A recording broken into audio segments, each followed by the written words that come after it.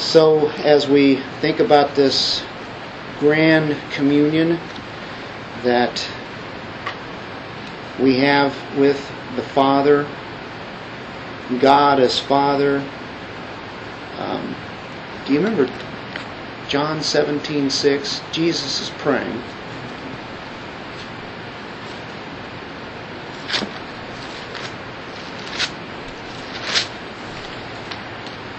And he says, I have made your name known to them, and will make it known, so that the love with which you loved me may be in them, and I in them. So Christ, the Son, made the Father known, and He'll continue to make it known, so that the love with which you loved me, so the love that came from the Father that went to the Son, may be in them. So the love from the Father to the Son, of course the Holy Spirit applies it, comes to us. So it's in us. That's quite a thought. The only way we're going to get to the Father is through the Son and into His love there. Ephesians 2:18.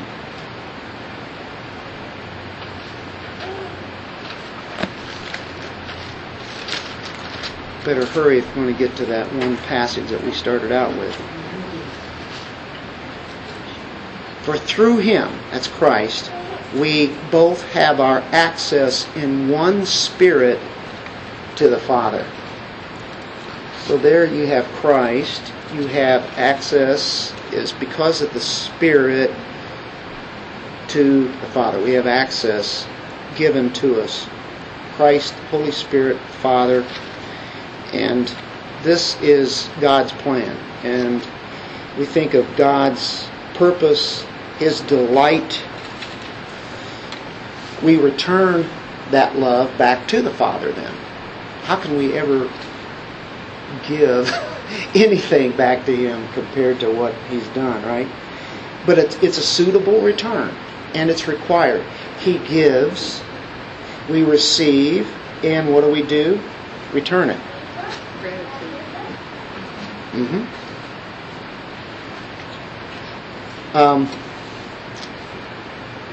Look at Proverbs 23:26.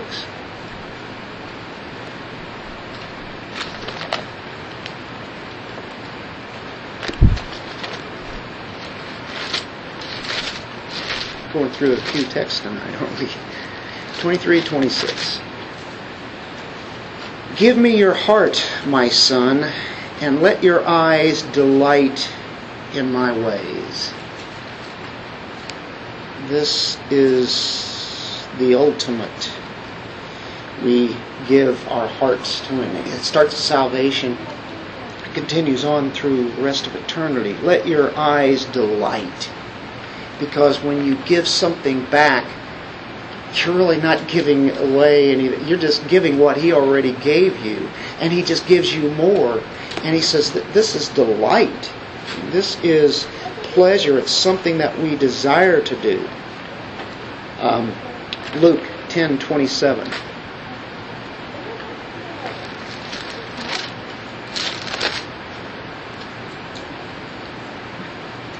You shall love the Lord your God with all your heart, with all your soul, with all your strength, with all your mind, and your neighbor as yourself. There is the royal law, isn't it? But it's loving God, loving your neighbor. All 10 commandments wrapped up in those two. And that comes out of the Old Testament. Of course, you can think of Deuteronomy. It begins in the love of God. Where does it end? It ends in our love to Him.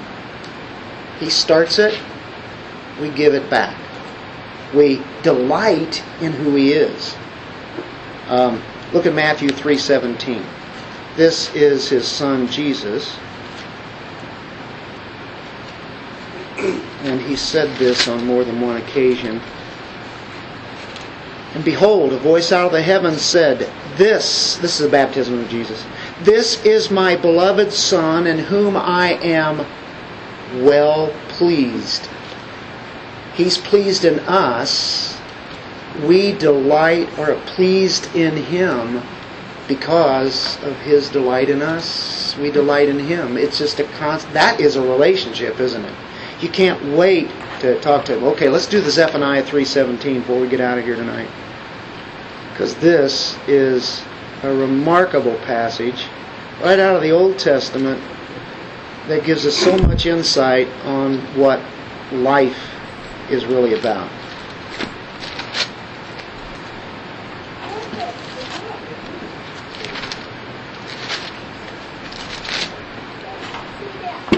And two words you want to look at here is rest and delight. Everybody likes delight, don't they? Matter of fact, ice cream is often called, or chocolate is often called delight. Daisy Delight out on the East End.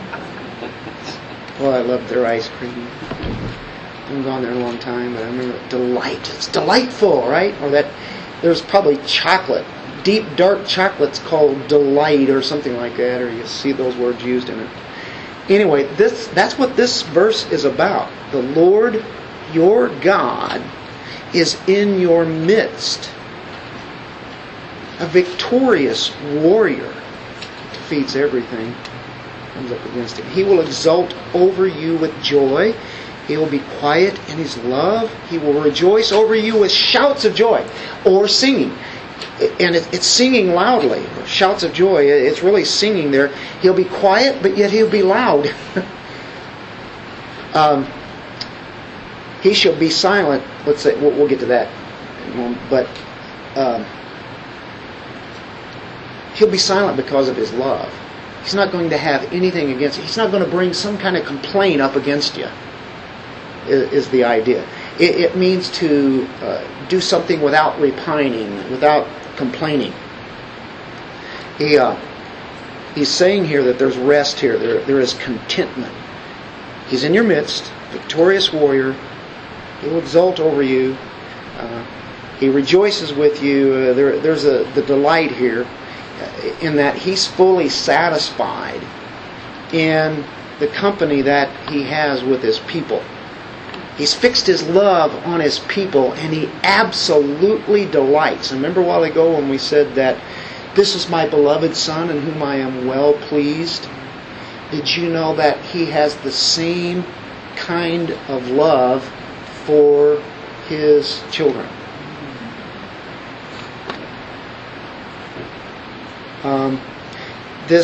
He will exult over you with joy. He will exult over you with joy. Now this is an inward. There's an inward and outward aspect. This line here, He will exult over you with joy, is His inward joy, His satisfaction. And they both express delight, they express joy, just, this is at the top. It's expressing this in a way. Have you ever had something where you felt it in your heart, but you couldn't say it? But He's saying it here. But it starts with affections of the mind and his heart. The joy of His heart that He has, the gladness, the joy. He knows what joy is. So, well, isn't that kind of irreverent to think about God taking pleasure in and rejoicing? God doesn't do that. He's upright and He stands stiff, and has a necktie that's really tight on Him. Just kidding. We have these ideas that, well, God can't be that way. Stern. He invented. I think He's stern. Yeah, So very stern. And Jesus came here to say, the Father's not that way. Matter of fact, He taught the disciples how to pray. And what was the first words that came out? Our Father. Our Father. In the Old Testament, did they ever call Him Father? No. No way you would do that. And He says, I want you to pray in this way. Our Father. That right there must have blown Him away.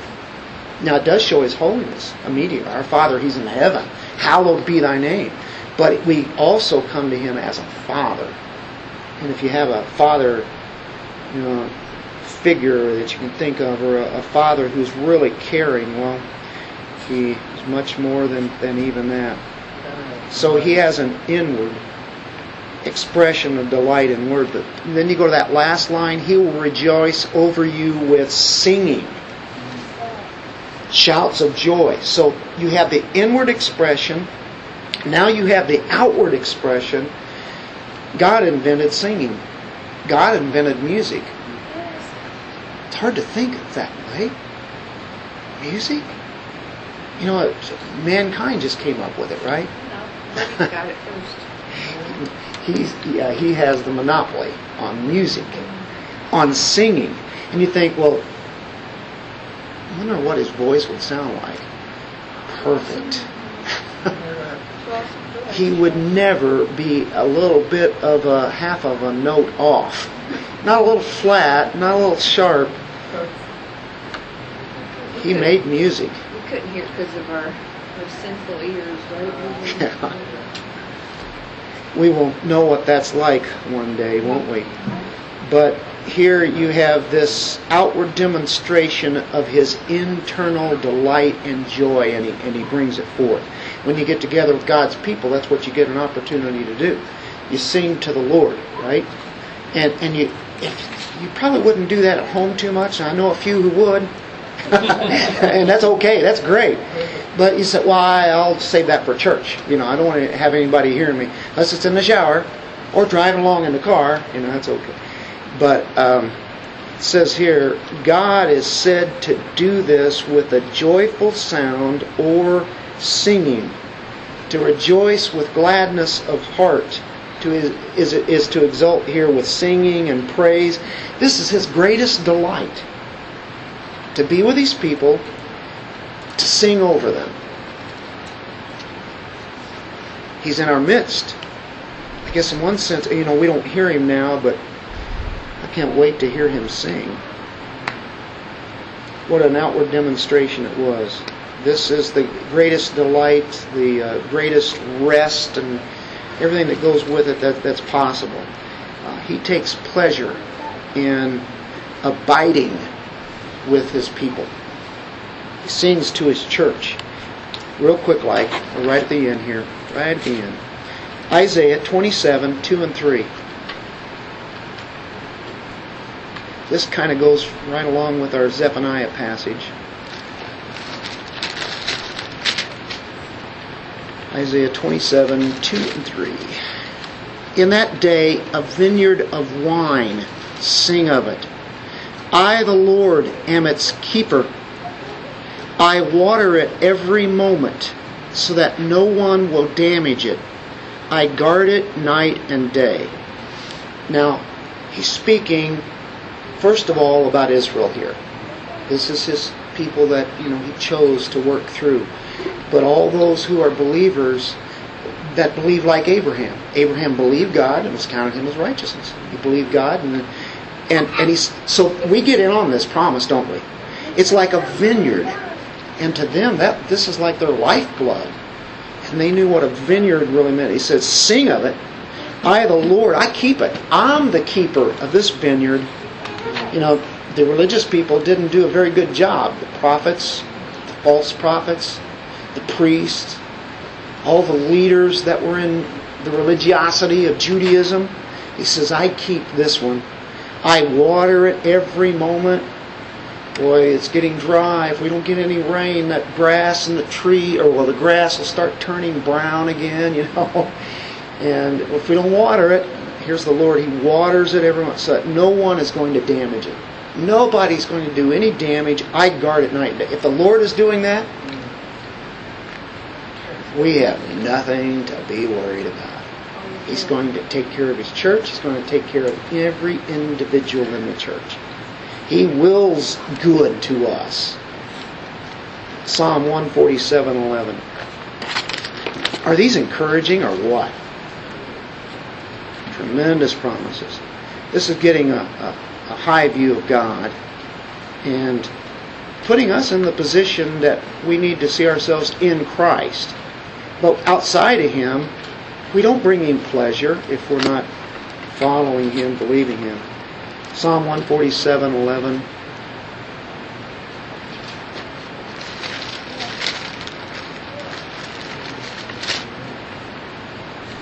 The Lord favors those who fear Him. He favors them. He's pleased with them. Those who wait for His loving kindness. Those who hope for His loving kindness, a true, real hope. He favors them. 149:4. For the Lord takes pleasure in His people. He will beautify the afflicted ones with salvation.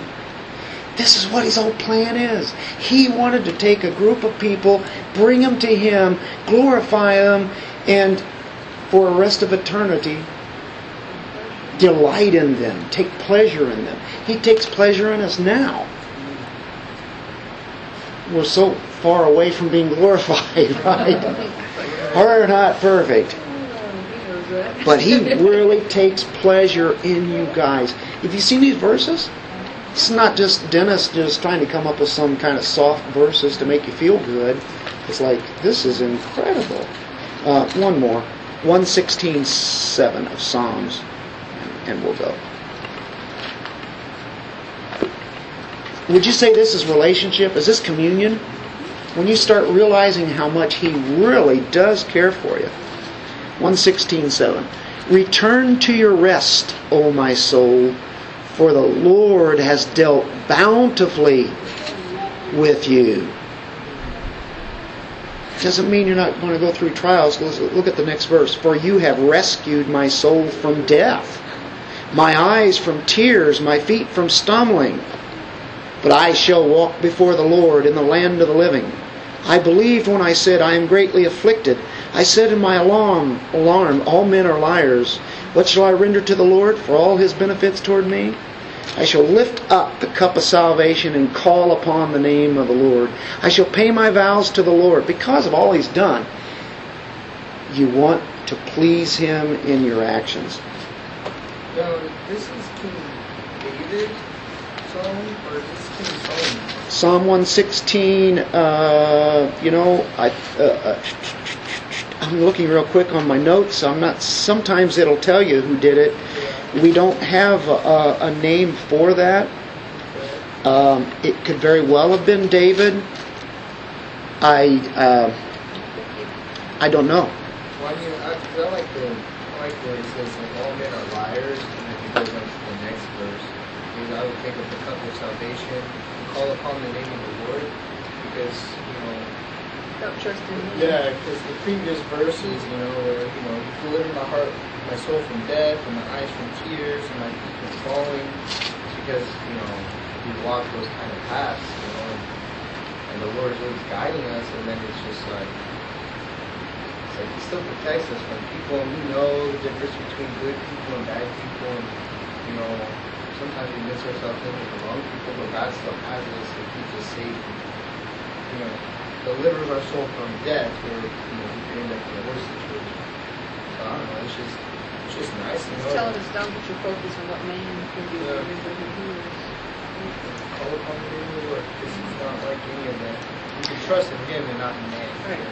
Yeah, and when they die, look at verse 15. Precious in the sight of the Lord is the death of His godly ones. So even when that does happen, He delivers us from death. But even when that does happen, He takes pleasure in the sense that now we are, really with Him. Really communing with Him. Yeah. Verse 19 says, in the courts of the Lord's house, in the midst of you, O Jerusalem, the capital. I love it. Praise the Lord. Amen. I love to praise the Lord because He loves to sing over us, right? There are a lot of other reasons, but anyway. Why don't we close in prayer? Bob, would you mind closing us there? Gracious Heavenly Father, You are love, and Your love abides in Your children. And we know that You won't leave us orphaned. We are assured by Your word that as adopted sons and daughters of Christ, that You will never leave us or forsake us, and that Your truth will carry us forward, Lord, because You do love Your children, and You're a good Father, a good Father. And Lord, we also recognize that the sacrifice that Jesus made on the cross was the ultimate love of God for His people, and we are commanded to believe and to follow and walk in your ways, and then to lay down our lives for each other as well, Lord. And so help us to learn more about that and to deepen our faith, to find encouragement in your word, and to know what it is to walk with you and to always be drawing closer to you, Lord. In Jesus' name we pray. Amen. Yeah, that song you said in your prayer there. It's a good, good Father. Just can't get past that. Yeah, there's a lot of